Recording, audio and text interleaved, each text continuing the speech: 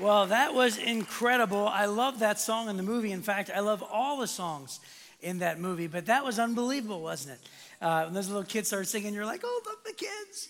And it's a great song, but more importantly, the song is about a man, or a boy actually, who was dreaming of everything he wanted to do and everything he wanted to become. And then the rest of the movie, essentially, he goes on a journey trying to do all of those things, and he makes some very significant discoveries along the way. I love The Greatest Showman. I'm a musical guy, but even if you're not a musical guy, hopefully you'll still love it. In fact, hopefully the clips today, if you've not seen the movie, you won't even have needed to, because they stand on their own in terms of the direction of where we're going today. I encourage you to go online and watch the previous weeks if you haven't seen them. In week 1, we talked about Star Wars, and we took our cues from both Luke Skywalker and the Apostle Paul. It was The Last Jedi. And then week number 2, we took our cues from Augie in the movie Wonder, and then also The Woman at the Well. And then last week, if you weren't here, Drew Daniels, our young adults pastor, did a great job taking our cues from both the Black Panther and then also 4 unnamed lepers from the Old Testament. Well, today, we're going to be taking our cues from P.T. Barnum in The Greatest Showman, who, by the way, is responsible for the birth of the circus, right? If you haven't figured that part out yet. But also, we're going to be taking our cues from a very familiar passage of Scripture that's very similar in Luke chapter 15, known as the prodigal son. So that's where we're going today. Would you pray with me as we dive into this together? Well, Father, we thank you for this morning. God, thank you for every person here in this room, Lord, or listening online. I pray, God, that you would please meet us where we are at today. Lord, thank you for your blessings, all the blessings that we don't take time to notice. And Lord, there's no doubt that each one of us carry our own set of worries and struggles, things that we're dealing with as we walk in through these doors or as we click online. Lord, we're carrying all of it. And then deeper down inside, Lord, we have things that go to the deepest recesses of our heart that we're feeling about ourselves and about our accomplishments and about our worth and about our performance and everything else. So God, I just pray that today that your Holy Spirit may speak into those things, that you may, from your word, Lord, help us to hear from you. And Father, we pray all these things in Jesus' name. Amen. We're going to take a moment and receive our offering at this juncture in our service. And if you're visiting here today, this moment isn't designed for you. You can let the offering pouch pass. But if you're here and you're part of Kensington, we want to encourage you to give, actually, and we thank you for it. Every single thing that we collect, I promise you, it goes straight out through these doors, hopefully accomplishing everything that God has called us to, both here and around the world. And so we are very careful to always say thank you for giving, for trusting God and what it says in his word about giving back to what he's blessed us with, but also for trusting us in our leadership and what God has called us to as well. And 70% of you and above give online, so thank you for giving online as well. So as the offering is passing and as you're getting ready for that, I'm going to tell you a quick story. When I was 18 years old, I went off to Bible college, and my girlfriend, who is now my wife, was exactly 803 miles from my dormitory to her driveway, and we held a 3-year long-distance relationship before the internet, which means handwritten letters and everything else. Well, I remember my wife sending me, and I kid you not, she sent me 8 to 10 things per week. She wrote me a handwritten letter 365 days a year for 3 years in a row. She never missed one day. I kid you not. Yeah, give it up for Liz. Yeah, why not? But it's who she is. So anyway, on Sweetest Day, which I didn't even know was a thing, she decided to mail me a bunch of chocolate. And she knew I loved chocolate. And so I get this care package, and it was massive. And I opened it up, and there was everything chocolate in it. She even found a chocolate bunny because her sister worked at a chocolate place. So she got like chocolate boxes of candy, and she got chocolate, Hershey's Kisses, and she got chocolate bars and all these different things. And there was so much chocolate in this box that I was like, I looked at it, and I just immediately started to salivate. And I thought, man, I'm going to tear this thing up. And so I thought to myself, I can't wait to dive into it. Now, before I dove into it, here's what I thought. I remember thinking, after I eat this entire box, my happiness level is going to be up here, right? My satisfaction is going to be up here. I can't wait. This will satisfy. This is the best thing in the world, right?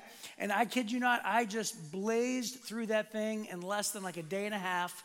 And I ate everything in it. Now, here's what you've probably already figured out. Not only were you able to figure out that I probably got sick from the chocolate, but you may have also been able to connect the dots and say, I bet you after that, he didn't like chocolate and avoided it. Okay, not only is that true, but what you may not have guessed is that 30 years later, I don't like chocolate. I kid you not, 30 years later. And those of you who know me have heard me make that statement that I don't like chocolate, which is so weird, right? And by the way, are there any weirdos like me that don't like chocolate? Okay, God bless you. Oh, I feel you. You're in my club, right? There's only like 5 of us in the whole auditorium.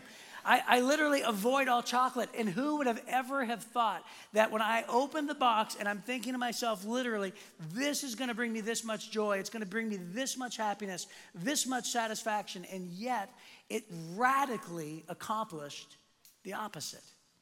Now, have you ever done that? Have you ever done that where you kind of dove into something that you thought was going to bring you joy and happiness and fulfillment and satisfaction, and it brought you the opposite? Well, let me ask you a deeper question. Better yet, how many of us, and you don't have to raise your hand, but how many of you have spent whole sections of your lives pursuing something that you thought was going to bring you fulfillment and satisfaction and joy and happiness, but it turned out that it didn't?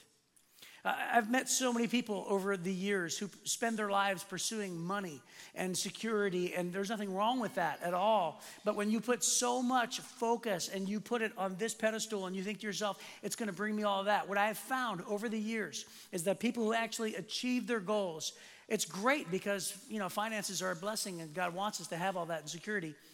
But almost always, in fact, I could almost even say always, I want to say always, everybody who gives me that story says, I thought it was going to mean more. I thought it was going to fulfill me more. I thought it was going to just be different. Like, I'm glad I have it, but at the same time, it wasn't what I thought. And all of a sudden, it's different, right? Because there still is something that doesn't satisfy. I've met a lot of people who spent sections of their lives pursuing pleasure. And this is probably the worst pursuit because it's so extreme. Because at the beginning, giving yourself into every pleasure, whether it's addiction or whether it's any other kind of pleasure, what ends up happening is it's great at first because pleasure is a gift. But then even pleasure over time and distance will lead you to what I believe is the universal cry, and that is after a while, it leaves you more empty than almost anything that people, run and chase after. I've heard people tell me their story about chasing approval of others. And by the way, I think we all do this to some degree.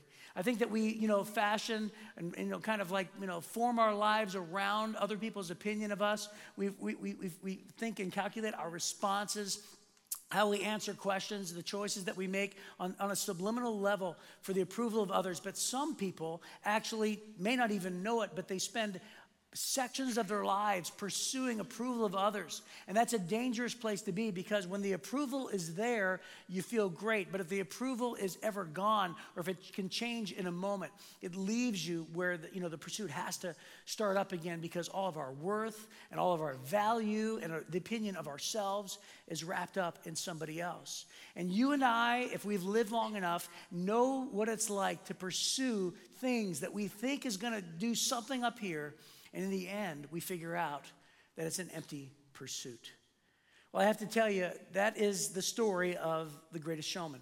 In this first, we're going to show you 3 clips. The first set of clips, there's 2 clips that basically talk about, it's a loose story on P.T. Barnum's life. There are some things that aren't necessarily true in the story, but what is true are the things that we're about to show you in terms of broad strokes. And here's what is true about him.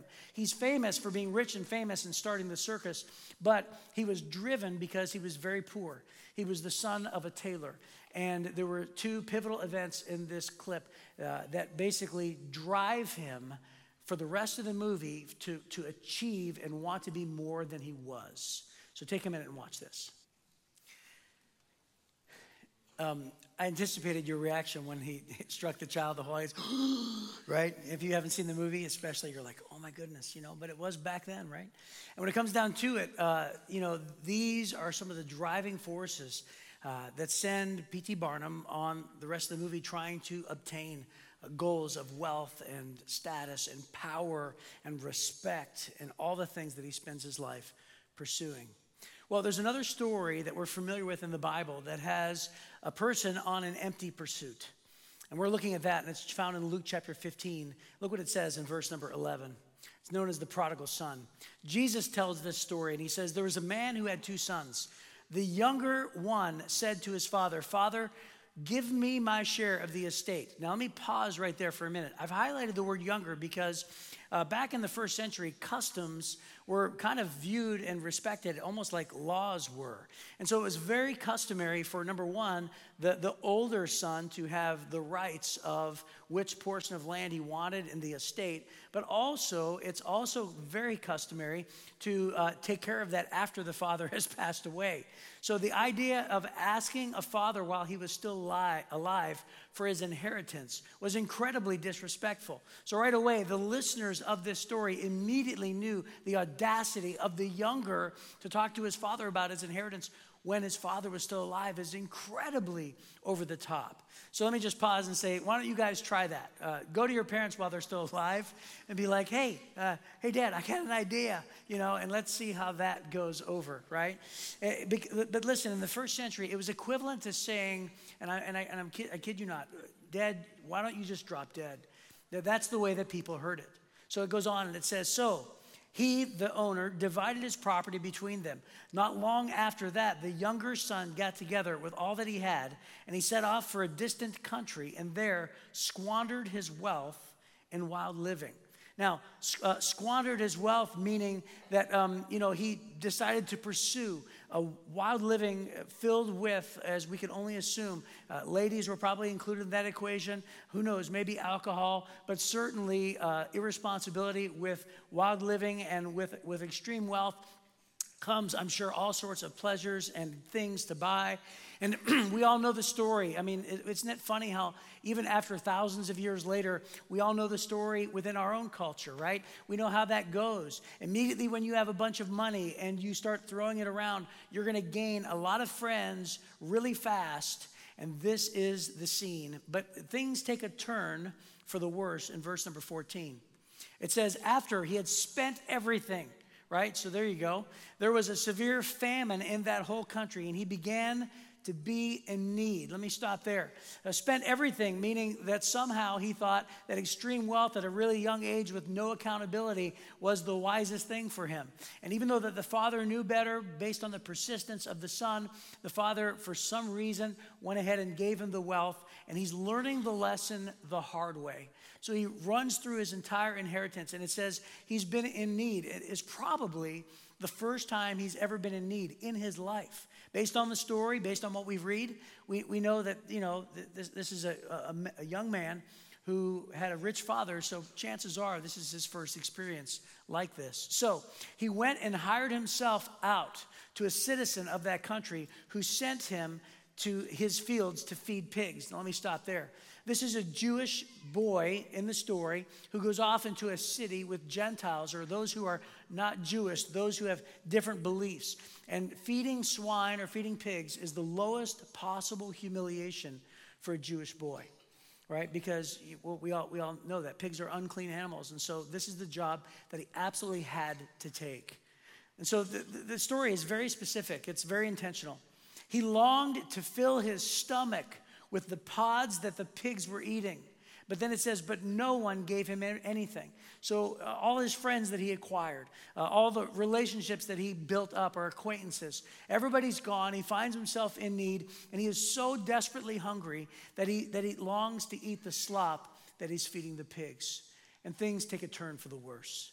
Well, we're going to rejoin P.T. Barnum and The Greatest Showman, and let me tell you the scene that you're about to see. P.T. Barnum has much success with his circus, but he wants not only the respect from the common people, but he wants respect from the rich people or the wealthy, because after all, his parents were wealthy. So what he does is he employs a singer to the wealthy named Jenny Lind. And so you're going to see this scene of him on stage as he's trying to gain the respect and approval of Jenny Lind. And then you'll see that no matter how much he has, no matter how much wealth he has, no matter how big his house is, none of it is enough to fill the emptiness that is still inside him. So take a minute and watch this. Isn't that a powerful line? I mean, again, if you have a little bit of experience under your belt, think about that, the weight of that comment. You don't need everyone to love you, just a few good people. I mean, for those of us who have a couple decades under our belt, how true is that? And it's a big deal, too, because when it comes down to it, we understand that. We resonate with that. That's the tension of the movie, but it's also a tension that relates on so many different levels for us and the things that we struggle with and all of our different, circumstances and the way that we were raised and the longings that are in our heart and the empty feelings that we have personally. So let me ask you this question. It's this question that I want you to try to answer. You don't have to answer out loud, but have you ever felt you weren't enough? I think to some degree, all of us have felt that way. And again, this is an amazing question because isn't it funny? There's only really at least two categories of people in here. Those of you who believe and trust in Jesus Christ and you say, oh, I believe in God. I believe in Jesus Christ. I consider myself a Christian. And those of you who are maybe still considering it, or maybe you are, not quite there yet, or maybe you're not considering yourself a Christian. And there's a lot of categories, but at least those two. And so here's the amazing thing about this question. You would think that, if those people who don't know God, you would expect a pastor or somebody like me to say, if you just come to know God, then you'll never feel that way again. But the answer, that's not the answer. That's not true at all, is it? Because even if you've been a Christian for decades, there are moments in our lives where we have to wake up every day and we have to remind ourselves of the lessons that we're learning and also the lessons that God teaches us. And they have both to do with others and with God himself, because not only do we not feel enough at times with people around us, but if we're really honest, we don't feel enough when it comes to our Heavenly Father. We don't feel enough. We don't feel worthy enough to do the things that we're asked to do or invited to do or to be a part of, or perhaps even to walk in the doors of a church. I got to tell you, I felt not as extreme of a way, but somewhat similar to P.T. Barnum and his wife who grew up in this rich household. I kind of felt that way, coming from the poor side, on the wrong side of the second set of railroad tracks in Youngstown, owning a bar and, brothers involved in gangs. We were very poor. And I'm dating this girl, Elizabeth, whose father had some money and owned his own company in the suburbs of Youngstown on the outskirts in Austintown, Ohio. Did you know that I met my wife when I was only 14 and she was 16 because I'm a player? So anyway, and she had a car that was really appealing. But when I started dating her, did you know, my point of the story is that did you know that she was forbidden by her father to go on my side of town? She was forbidden. So I'd say, hey, Liz, can you come pick me up? And for months, she would say, well, and she'd try to come up with all these excuses until finally we got close enough for her to confess and say, my dad has forbidden me to come to your side of town, period. I mean, in some ways, I can relate to that. And so can you imagine as I'm trying to win the hand of this girl and, from my background, I mean, it's really funny as I watch that. Not to, the extremes like they were, but in a way I'm thinking, I felt that way. And I think that all of us feel that way, even later on in life. When it comes to our boss, when you deal with your boss and you're just looking for I don't need much, just a pat on the back, just a little bit of affirmation, a little bit of like, hey, you're doing a good job, right? That's probably the case. When your family, when you walk in through the door, you would appreciate just a little recognition for, women for keeping, the house clean, or maybe coming home from a job and working really hard, whatever it is. I think that there are times where we wrestle with others. Have you ever felt like you weren't enough? And then also with God. And so here's what we're going to do. We're going to show you, and we're going to conclude the end of the Greatest Showman before we conclude the end of The Prodigal Son. So I'm going to show you the last clip that we're going to watch in The Greatest Showman. Now, this is important for you to understand. P.T. Barnum, through his exchange with Jenny Lind, the singer that he hired, through that goes south and he loses everything. He mortgages his home, he loses his home, he loses his riches, he loses everything. His circus burns down. I'm telling you, everything. He has nothing. And in the end, he's feeling sorry for himself. And so the scene that you're about to see is him in a pub, and then his circus friends are going to come and remind him of some things. But I want you to not only enjoy this song, because of course they're going to sing about it, right? I'm going to sing about the lesson of this movie, and it's like the greatest song ever. It's so good. But as you watch this, more importantly, I hope that you pay attention to what's going on inside and the lesson that he learns, okay? So watch this. And so, clap for P.T. Barnum, why not? It's so good, isn't it? And by the way, I bet you the people who clapped actually saw the movie because the other people are like, oh, that was a great clip. The other people are like, this was a good movie. I love the whole movie because it's a great movie, isn't it? It's such a great movie. And so listen, there's a lot of lessons to be found. But for P.T. Barnum in this moment, it's this statement right here. He found out that he is enough to his wife and kids. It's a great thing to finally arrive at the fact that, just earlier throughout the whole movie, you saw the clips where he just said, I wanted to be more than I was. You don't understand. I was treated poorly, and he has this emptiness inside. But what he discovers is after everything's gone, everything that he spent his whole life building up and getting, after he lost all of it, what he discovered is that he didn't have to do anything to be loved and accepted by his wife and kids. That they wanted him just as he is, with no performance. I mean, no money or no money, it doesn't matter. He doesn't have to do anything, doesn't have to be more than he is. To realize that you are enough to the people around you. Now, for you and me, that may be our wife and our kids. It may be our family. It may be our friends. It may be at work. But to know that we are enough to the people around you is something that all of us strive for. We all want to, feel that and know that. And certainly that is a great lesson for this story, for this movie. Now, for the other story that we're going to dive back into in the narrative in the Bible, we're going to find out how that plays out. So look what it says in verse number 17. So just as a reminder, okay, so he's sitting there feeding pigs. He has nothing. He has no one. And it says in verse 17, when he came to his senses, there was a moment of realization. There was an aha moment. He said, how many of my father's hired servants have food to spare, and here I am starving to death? And so he gets a plan in his mind, and he says, I will set out and go back to my father and say to him, Father, I have sinned against heaven and against you. And then he says, I am no longer worthy to be called your son. Make me like one of your hired servants. So he got up and he went to his father. Now, what's interesting about this is he's rehearsing this. You can picture him still feeding swine, and it says he longed to fill his stomach with the pods that the swine were eating. And then he came to himself, or he realized and said, I have a plan. I know that I have sinned against my father, but if I approach him, maybe he'll treat me as a servant. And even my servants, I know my servants, they obeyed me. I'll just join the ranks of those I used to boss around, and I'll have more food than I have right now. So this is the plan. So let's see the father's reaction in verse number 20.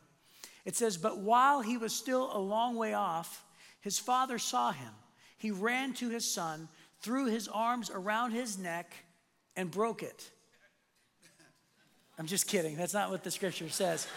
In fact, down here, that's the ZMUV. That's the Zarba made-up version, right?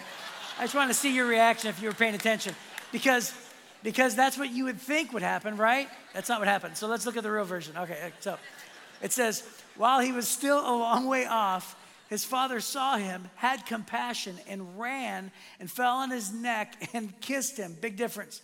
But when it says, I want you to notice a few different phrases. While he was still a long way off means that Jesus is telling this story. It's very intentional. It says, while he's still a long way off, meaning the father was looking for him.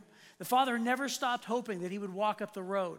And then it says his father ran. It very specifically does not say the son ran home. In fact, the son probably didn't feel worthy to run home at all. So the father makes a point, drops everything he has, and runs to where his son is. The father is the one who runs. And then it says he falls on his neck and he kisses him. Now, before I go on to the next verse, it's important at this juncture for you to understand, and most of you might if you grew up in church, but the reason why Jesus told this story is he told it as a parable. He told it as a parable, and he said, this is what the kingdom of God is like. Jesus told this parable to reveal the heart of our Heavenly Father and how we are. So in other words, the father in the story is God. The prodigal son or the wayward son in the story is you, and it's me. all the many times that we are unfaithful, all the many times that we go out and we have an empty pursuit of trying to run to other things to fill us, thinking that we know better than what God says is good for us, going outside of the care and the direction of our Father and to run out and say, I'm just going to do what I want to do. And then we spend sections of our lives learning the hard way. And whether you do it before you come to know Jesus Christ as your Savior and as you come to know God personally, or whether you continue to do it after, because we do it after a lot, we are reminded of what Jesus talks about. Jesus and God synonymously, his heart for us is about to be revealed. So the Father hugs him and kisses him, and then look what it says in the next verse. It says, the Son said to him, now this is great because it's the same speech that he rehearsed. Okay, he starts his speech. Father, I have sinned against heaven and against you. I am no longer worthy to be called your son. But before he gets to the end of his speech, it says, but. But means the Father interrupted him. But means the Father wasn't even listening or will not listen to the rest of what his Son is saying. And he probably knows what his Son's going to say. It says, but the Father said to his servants, quick, bring the best robe and put it on him. Put a ring on his finger and sandals on his feet. Bring the fatted calf and kill it. Let's have a feast and celebrate. For this son of mine was dead and is alive again. He was lost and is found, so they began to celebrate. And I want you to notice that he called him this son of mine. This son of mine, which goes against what the son was about to propose. I am no longer worthy to be called your son. Just hire me as a servant because I know the property. I'll work for my food. And he says, no, it's not so. You are my son. You were lost and now you're found. You were dead and now you're alive. The context of the story was given by Jesus when he was talking about the heart of the Father because he was accused with eating with sinners. That's how Luke 15 begins.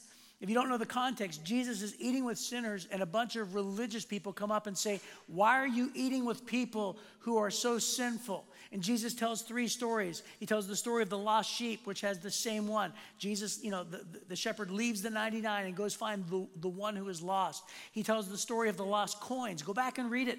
Right, the first 10 verses, he tells the story of the lost coins. If you have 10 coins, if you lose one, don't you sweep it until you find it? And he tells the story of the lost sheep and the lost coin. And then he tells the story of the lost son. And all three stories are meant for you and I to understand. And here's the lesson behind this story for you and for me. The story says that you are enough to God. That regardless of your past, regardless of your waywardness and my waywardness, that you are enough as you are. And I think that so many times we lose sight of the fact that God calls us his children. You are a son of God. You are a daughter of God. And we try to attach our identity to so many different things. We feel like our worthiness is attached to either money or security or whatever it is, approval or sports or performance or what we can do for others. And we attach it to so many things in this world. We'll even attach it to different relationships, and we'll find our identity based on what people think of us in a romantic relationship. We do all sorts of things, and yet what we fail to realize in this story, the heart of it is that regardless of how you try to identify yourself, God identifies us as his children, his beloved children. You are loved, you are accepted, and you are valued, and you are enough to God.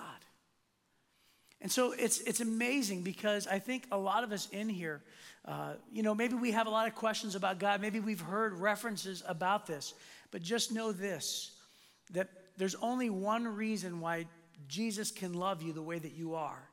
Because Jesus died on a cross to pay for your sins and mine. The whole story of the gospel, the whole hallmark of the Christian faith is based on an event grounded in history that we talked about last week, where Jesus Christ died on a cross and he rose again from the grave, conquering sin and death. And the Bible says that Jesus Christ died on a cross to pay for your sins and for my sins. And actually, if you want to talk about God and Jesus, the role of the Father is that the Father has a will for you, but we're separated from God the Father, and Jesus Christ is referred to as the mediator in the Bible. How his job is to reconcile or bring together us and our Heavenly Father through Jesus Christ. And because of him, we are enough for God. And so, really, if you look at both stories, if you look at both, the lesson that comes with P.T. Barnum, and you look at the lesson that we learned with the prodigal son, this next statement is true. In the end, what matters most in life is always who more than what. Isn't that true?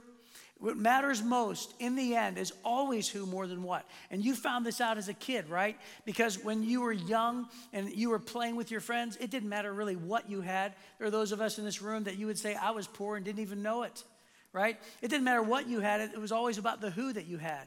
And when you went to junior high and high school, that was even reinforced even more. It really didn't matter what you had. It was always who you had. When you went on to your job, it didn't matter what you had. It was always who you had. At the end of your life, I see a lot of funerals. I've never heard of a person on their deathbed say to somebody, to the nurse, hey, wheel me out to my car so I could make amends and have the last 5-minute conversation of my life with my car. Nobody does that, right? Nobody says, hey, I really need to talk to my house, right? Nobody does that. At the end of our lives, we realize that in the end, the most important thing is always a who. And it's always who over a what. Now, we know this. Here's what I want to build a case for today. It comes down to, I don't have it on the screen, but it comes down to what Jesus said from the very beginning.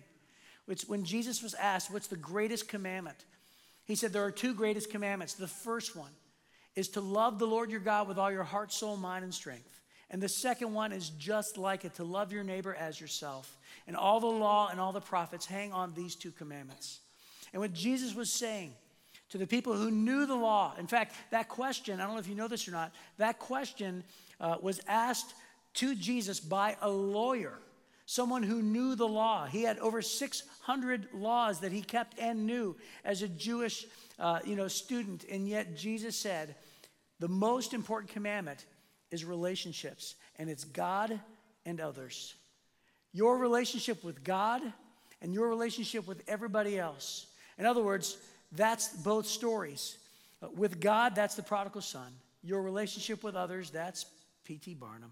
We understand that the lessons that we learn in this life comes down to what Jesus said. You see, there's a reason why you and I connect with great stories. There's a reason why when we see great dialogue, great narratives like this, that we pay, money and it makes millions of dollars and it's a blockbuster hit and we view that. And there's a reason why we wanted to clap afterwards, because you're like, oh, it feels so right. And I think I've tried to build the case every single week that it's amazing how you can find the gospel or the story of God in some of the greatest stories on our silver screens. Because it comes down to what resonates in our heart. And the reason why it resonates in our heart is because it's what Jesus said was the most important thing from the very beginning. You were designed to have a relationship with your Heavenly Father and with others. And those are the most important things in life. So not only does that speak into our pursuits, but it also speaks into our identity. It also speaks into your worth. And it's amazing how before we come to know God or believe in God, and even after we come to know God, how we spend so much of our lives wasted trying to fulfill ourselves with things. And we need to be reminded over and over that you are enough to God. And that you are enough, period. And you should be enough to others. Because we are who God says we are. And regardless of what we have done, and regardless of what we will ever do, you are enough as you are. Because in the end, what matters most is always who more than what. And Jesus invites us to go to him ultimately. So yeah, others is a great lesson. But I just want to kind of direct your attention more toward the prodigal son invitation and just ask you the question, is Jesus enough for you today? Is God's approval enough for you, for your self-worth? Is he enough for what you're struggling with? Everything that you feel, is missing or empty in your life and trying to fill your life. Can we just pause today and just accept the fact that God says we are enough as we are? And we just need to lean into him I heard a song on the way here today that reminded me of that. And as I was driving here, it came on the radio, and I thought, God, that's just like you to remind me that I'm enough and that everything that I feel like is missing, and I'm just like you, I want to pay my bills and save, and I want to strive for promotions, and I want to pursue things, and when things don't go my way, I mean, we struggle with it, and God always gently reminds me through the power of Holy Spirit, Chris, you're enough. You're fine. I've blessed you. I've favored you. He has given us so many good things. We just need to continue to go to him and realize that the empty pursuit of life is not worth another moment of our lives. Let's pray together. Would you pray with me? Father, I thank you for today. God, I thank you for loving us the way you do. I thank you for valuing us the way you do. And I pray, Father, that whatever it is that we're dealing with, whatever it is that we're trying to achieve, whatever it is, Lord, that we want to accomplish, help us to know, God, that we are enough to you. And I pray, Father, that we may live lives pursuing healthy relationships in community with one another, not only with our family members, but also with those around us that believe the same thing. And Lord, hopefully we live lives being enough to them as well. Father, give us those kind of relationships. And if there's somebody in here that just wishes that they would have that type of relationship, Father, I pray that you would surround them with those people who would give that gift to them. And I pray, Father, that all of it points back to you. I pray, Lord, that you would help us to run to you in all things. Father, thank you so much in this moment for us being enough, for dying on the cross, for forgiving our sin, for viewing us as righteous, for calling us holy, but most of all, for calling us your children. Because it is you who says who we are. It is you who defines us. We love you and we thank you and we pray all these things. Amen. I'm going to invite you to sing if you know it. We're singing a song that basically tells us, according to God, we are enough.